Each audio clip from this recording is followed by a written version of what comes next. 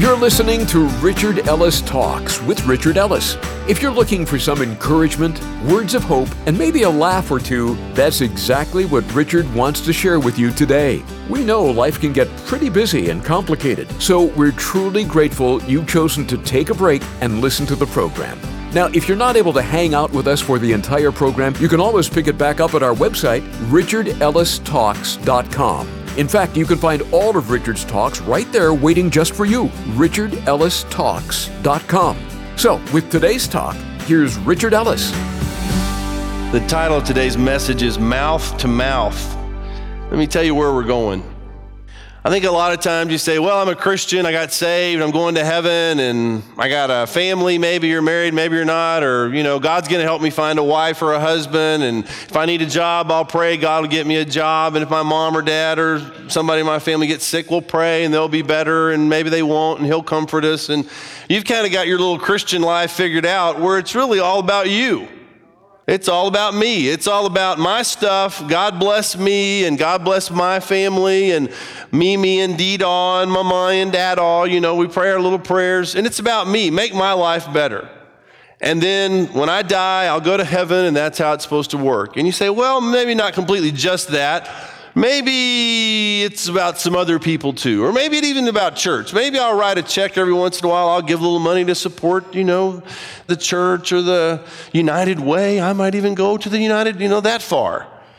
Or you say, well, no, it's not just that. I've given somebody at a stoplight some money to buy crack with, or, I've done something beyond. I've gone farther than that. I don't think sometimes we realize it's way more than that. If it was just about getting saved, then Jesus would have saved us, and my opinion is the millisecond I believed, He'd have beamed me out of here so fast, because why would He leave anybody here? Even if He helps you with your job, even if He helps you with your family, even if He supports you and supplies everything you need, what are we doing here? You don't appreciate sometimes your health till you don't feel so great, and you start walking around going, God, why is it that when we're sick, we thank God for our health? But that's what happens. Well, Lord, I thank you so much for health. I take it for granted. Man, it sure is nice to feel good. I'd like to feel better. But see, it's all about me again. Help me feel better, God. Isn't that what you're supposed to do anyway? At some point, and this is where we're going today, you find Jesus coming to earth way before He died on a cross. He is showing us with His life how He wants us to live. And then He died so that even when we die, we can live, because He was buried and raised from the dead. But He's trying to set an example. And He didn't, you say, well, He came, but how did He come? I mean, we know these stories. Jesus came born of a virgin. He's born in a stable. God could have picked anybody. He could have picked a Mary that was a queen's daughter, a king's daughter, and Jesus could have been born into a palace and had an easy life and been waited on like He was in heaven, and everybody would have said, absolutely, He's God in the flesh, why not? But look how He came, like the least of anybody. And He shows us in the midst of lack and with just barely enough to live and going and living, sleeping wherever outside with His disciples, He showed us that He didn't just come to wait till He was 30, then die and everyone be sorry and be buried and raised from the dead. He showed us how to live, then He died in our place. And I think sometimes we don't like what He showed us when He showed us how to live. And I'll give you a few examples here. One of them is in Luke chapter 5.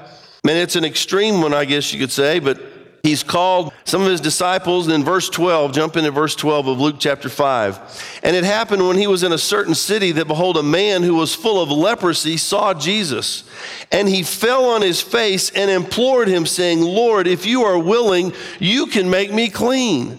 Now, first of all, let me remind you that lepers, if you think somebody with AIDS is not attractive today, people with leprosy back then, they literally had to walk around with a hand, they were covered up anyway because their bodies were disfigured usually. They'd have a hand over their mouth and walk around and say, unclean, unclean, and the crowd would part. Man, when the lepers came through, people got out of the way. They didn't want to have anything to do with a leper. And then verse 13, this astonishing, these little phrases, and I'm telling you, slow down when you read your Bible. This leper said, if you can make me clean, you can heal me. Verse 13, then he put out his hand and he touched him. The power of a clean man, and as it turns out, the God of the universe reaching out and touching a leper who was never touched probably by anybody but other lepers, maybe his own family that was willing to risk getting contaminated with leprosy. But Jesus he could have spoken, and look what the leper says. Again, Lord, if you're willing, you can make me clean. All you got to do is say something even. Jesus could have spoken and said, well, you got leprosy and everything, and in case this doesn't go well, you're not healed yet, so if I touch you before you're healed, I could get it. There's none of this mess. Jesus crosses all kind of lines, reaches out, touches this guy, and spoke and said, I am willing, be cleansed. Immediately the leprosy left him, and he charged him to tell no one, but go and show yourself to the priest and make an offering for your cleansing as a testimony to them, just as Moses commanded. However, the report went around concerning him all the more, and great multitudes came together to hear and to be healed by him of their infirmities. Now, I'll tell you straight up, here's my frustration. Why can't I do that? What's up with this deal? And we all kind of dance around it and make excuses and say, well, that was Jesus and that was back then. And then somebody will quote, well, even greater things you'll do. So, okay, you believe all that. Then reach your hand out, grab a leper and say, in the name of Jesus Christ of Nazareth, be healed. Why can't we do that? Because we can't do that. Now, do you take a shot at it even sometimes? Now, this is kind of where I'm headed a little bit in terms of stepping outside the box. You say, well, what if I pray and nothing happens? You can't heal him anyway, so what? You say, Father, I'm willing to ask for whatever you tell me to ask in Jesus' name. And if it's about praying for the sick, I'm going to at least take a shot at this and believe that you are capable. And if it doesn't happen, that's your problem, not mine anyway. But you know what? Sometimes the very prayer for someone who is sick makes such an impact on them, they'll listen about your Jesus. And we are so terrified to pray and get involved. If you are going to stay on the planet and accomplish what God left you to do here, you're going to have to step out. You're going to have to touch somebody who's not clean. You're going to have to get involved in people's lives and do some uncomfortable things. Jesus crossed every line when he touched this leper. Go to Luke chapter 10. It's interesting to me that even the religious people who come to Jesus, they're looking for ways to trick him. And really, even if they want an answer, they're looking for the easy way out. What is the least that I can do to get in with you and to get into heaven and to see the kingdom of heaven? So this lawyer, and this is the story of the Good Samaritan, but don't write it off to read it again. A certain lawyer, verse 25, Luke 10:25. Behold, a certain lawyer stood up and tested him, saying, Teacher, what shall I do to inherit eternal life? Great question. A lot of people have these. He said to him, what is written in the law? What is your reading of it? So he answered and said, you shall love the Lord your God with all your heart, with all your soul, with all your strength, with all your mind, and your neighbor as yourself. And he said to him, you have answered rightly. Do this and you will live. The guy should have shut up then. You got your answer, walk away. But look at this. The guy's not happy with the answer because his heart's not right. So he answered and said, you'll love the Lord your God. You've answered right. But he, wanting to justify himself, said to Jesus, and who is my neighbor? Just dug himself a hole to get pushed into. Jesus says, okay, that's your problem. You're trying to figure out who your neighbor is, who you're supposed to be nice to and love on. Love your neighbor as yourself. I'll tell you who your neighbor is. And he goes into this story, verse 30, and said, a certain man went down from Jerusalem to Jericho and fell among thieves, who stripped him of his clothing, wounded him, and departed, leaving him half dead. Now by chance a certain priest came down that road, and when he saw him, he passed by on the other side. Oh my gosh, what a terrible thing to happen. This is onlooker traffic, by the way, what I'm getting at right here. Oh, he looks like he's in a lot of pain. I'd pick him up, but I don't want to stain my leather seats or whatever your deal is.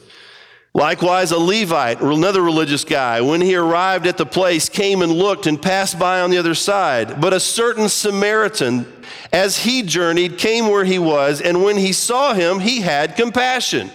This guy has compassion, so he went to him and bandaged his wounds, pouring on oil and wine, and he set him on his own animal, brought him to an inn, took care of him.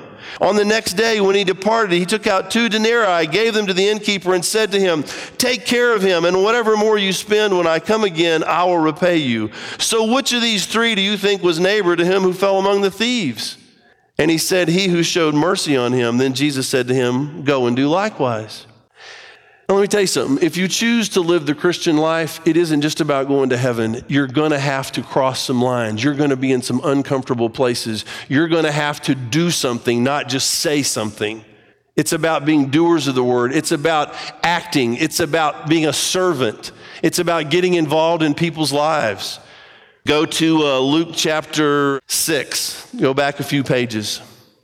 In Luke chapter 6, verse 39 and following, it's talking about Jesus, and he spoke a parable to them. Can the blind lead the blind? Will they not both fall into the ditch? A disciple is not above his teacher, but everyone who is perfectly trained will be like his teacher. Okay, now what's the context here? About blind people leading blind people. They'll both fall in the ditch. A disciple is not above his teacher, but everyone who is perfectly trained will be like his teacher. Who is our teacher? It's Jesus. And if we are following Jesus, then the people who are following us will end up getting what Jesus was and what he did, what he said, and how he lived, because we're living the same way and we're passing this on. One of the problems in churches, I'm afraid, is that preachers are to blame. Preachers are somebody. Elders are somebody. Deacons are somebody in the church. Forget calling them deacons. They're not serving anybody. They want to be served. And so we have set this role model that to be in a church, you're trying to get a position. You're trying to become somebody in the church to have authority and position and control over some things. Where are you going to get that in the Bible? This is about serving people. This is about getting down on your hands and knees and washing feet and living that way and setting that example and teaching people who come into the faith that it is not about being served, it is about serving. And when new Christians come in, it is our job to serve them and to help them get up on their feet and to demonstrate to them what the Christian life is all about so that they will emulate and duplicate what we're doing. And the problem in a lot of churches is they're multiplying exactly what they see. And everybody's clawing for some position in the church instead of being willing to serve. So look at what he goes on to say here. And why do you look at the speck in your brother's eye, but do not perceive the plank in your own eye? Or how can you say to your brother, brother, let me remove the speck that is in your eye, when you yourself do not see the plank that is in your own eye? Hypocrite. Now, we stop there and say, oh, that's right, hypocrite. So I don't want to be a hypocrite, so I got my own problems, and I don't want to be going around pointing out other people's problems because I'll be judgmental and be a hypocrite, so I'm just going to not say anything. The Bible doesn't say to do that. The Bible doesn't say don't get the speck out of your brother's eye. Keep reading after the word hypocrite. First, remove the plank from your own eye, and then you will see clearly to remove the speck that is in your brother's eye. We are in the speck removing business. And if you are not removing specks from your brother's eye because you're a hypocrite, then stop being a hypocrite. And how do you stop being a hypocrite? Stop living in sin. Stop making it all about me all the time. And saying, well, woe is me. I can't do this by myself, and I can't do this literally if I've got my own stuff going on, because the devil then says to me like he does to you, well, you can't help anybody. You're such a screw up. How are you going to help them? So you see a speck in a brother's eye, and you genuinely have compassion, and you want to help them, but your own sin, your own hypocrisy that would be churned up by you saying something shuts you up. So we are rendered useless. We are neutralized. We can't help anybody. And you know what? People need help. Let me tell you something. I need help. I need help helping people. And if we are a church, if we are a body of believers who we look at each other and we'll get to this in a minute, from a spiritual perspective, not judging, not being critical of somebody, but we genuinely, out of a heart of concern, look at somebody and say, man, I've been praying for you. I've been praying and fasting for you. I have wept over this before I talk to you about it. But I see something in your life that is destroying your life, and it's hurting me to see it hurt you. That's completely different than just wagging a finger and judging somebody. But part of why we are left here is to help other people, and the only way we're going to make it is to help each other. So again, that last verse there we read, first remove the plank from your own eye, and then you will see clearly to remove the speck that is in your brother's eye. Go to Galatians chapter 6, and let's look at verse 1. Brethren, Brethren, when you see that word, meaning he's writing to Christians. Brethren, if a man is overtaken in any trespass, and the picture here of overtaken is not someone running to sin, but genuinely trying to get away from sin, but the sin is faster than you are, and it catches you, okay? You think, well, how does that happen? It happens. You're trying to live the Christian life. You're trying to get away. You're not used to, you don't know how to escape. You didn't run fast enough, quick enough, get away from it, and you just get swallowed by it, and somehow you're like, you succumb again, and there you are. So, brethren, if a man is overtaken in any trespass, you who are what? Spiritual. That doesn't mean, oh, I'm in a yoga class, I can help you. Okay, spiritual is not that you meditate and when there's an eclipse, you go outside and think about that. Spiritual means godly, means righteous, means you're walking and talking with God, and you have enough discernment to run your own life, get the planks out of your own life before you go pulling specks out of somebody else's. So the caveat here is, you who are spiritual, do what? Restore. And the word here for restore is a word used in secular Greek for setting broken bones, and in the New Testament for mending fishing nets. If I'm a doctor and you come to me and say, I've broken my arm, and we x-ray it and go, absolutely, it's broken, it's just a clean break. You say, well, I need your help because it's hurting and I need you to do something to make it feel better. So what does the doctor do? Okay, well, it's broken, here we go. And the doctor grabs your arm and he puts you in more pain. He sets the bone, right? Because if he doesn't grab those two bones and set them and wrap them and put them in a cast, he could say, well, you know what? I really need to set the bone, but it looks like it's going to hurt you, so I probably won't do that, okay? Oh, thank you, doc. That's a lot better. Just put it in a cast. And then you come out with your arm, cocked, and you're mad at the doctor. Why didn't you do your job? Because if I do my job, you're going to experience a little more pain at the moment for me to set it. We've got to get past this thing. If you're going to get right with God, it's going to be painful. Why is it that when the Holy Spirit taps me and touches me and says, Richard, you can't do this anymore, that I don't weep anymore for my sin much? Where's the brokenness? Where's the repentance? Where's the weeping for our sin? We don't even care anymore. And God comes along and says, look, either I'm going to do it or I'm going to send somebody and I'm going to set this bone and it's going to hurt even more than the break. But I care about you and I'm going to go to the trouble to restore you. And if this is what it takes, this is what we're going to do. You say, oh, but this hurts. It's going to hurt a whole lot more if you don't get it fixed.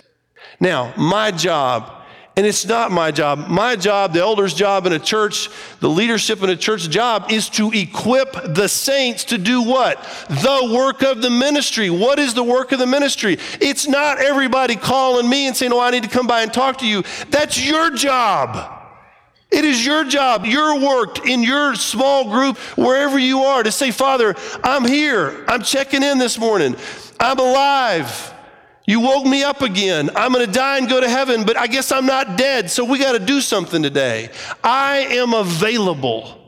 If there is sin in my life, I'm confessing it. I don't want to miss out on today. I know you have left me here for a reason. God, make me usable. God, use me. Take me through this day and help me to be sensitive and aware and see if people are hurting and be a restorer.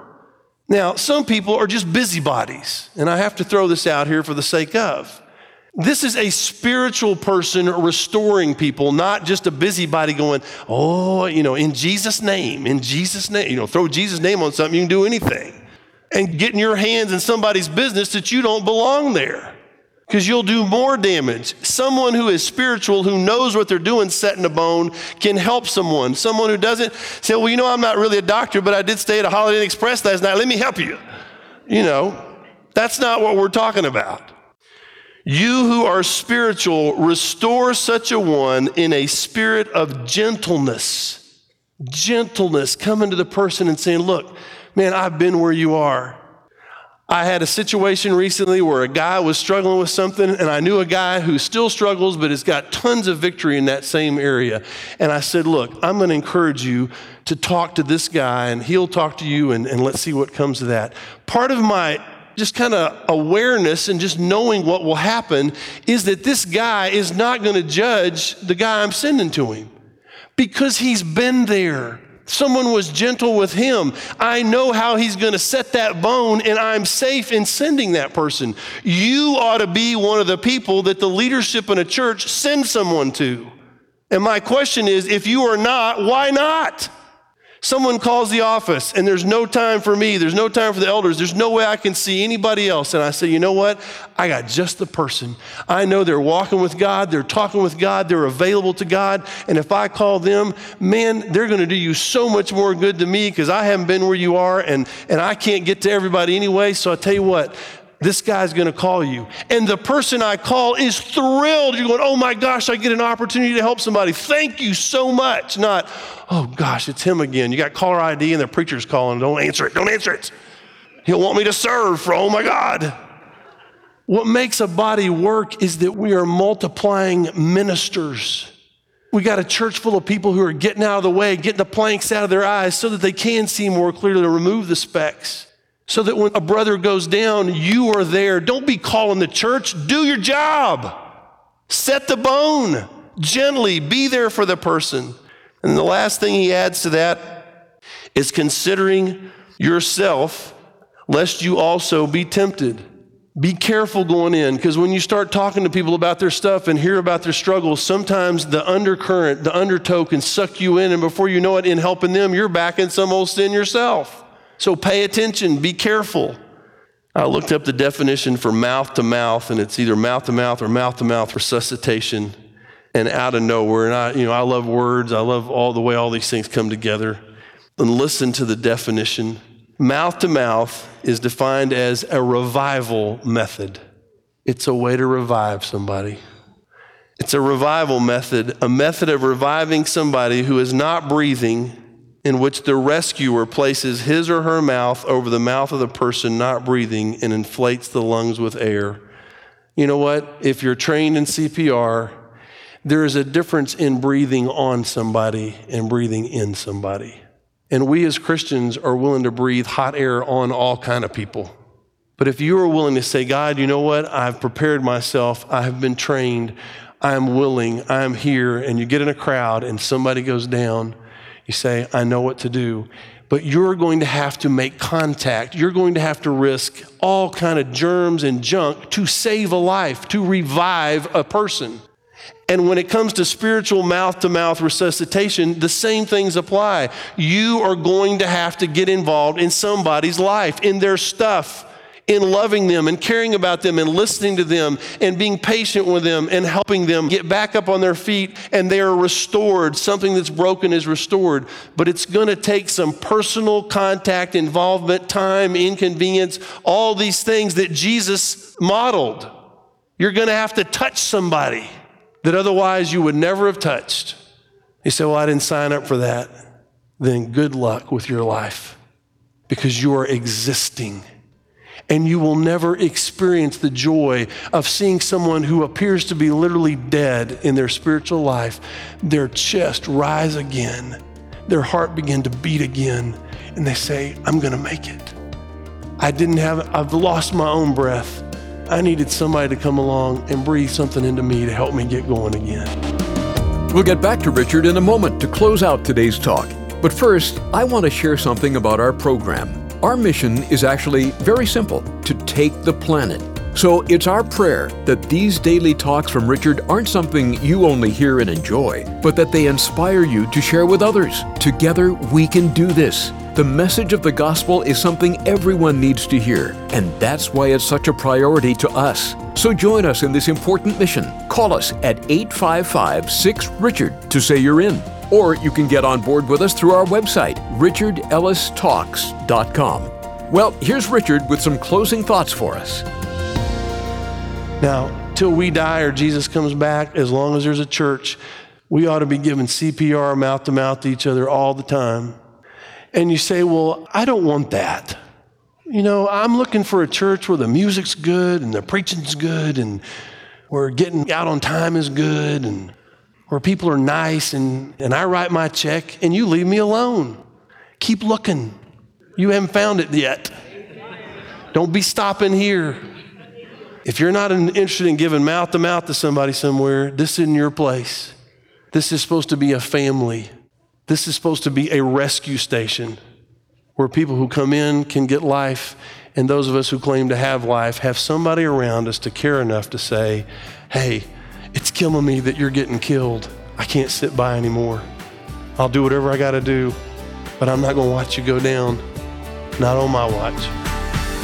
Thanks for tuning in today to Richard Ellis Talks. With the busy schedule everyone has these days, it means the world to us that you would take this time to listen. Let us know how it has touched your heart by calling us at 855-6-RICHARD. You can also connect with us at our website, richardellistalks.com. One last thing, Richard Ellis Talks is a daily program, but also has daily costs. And being a listener-supported program means we rely on the financial partnership of our listeners, which means you. Maybe you've given to this ministry before, or have waited for the right time.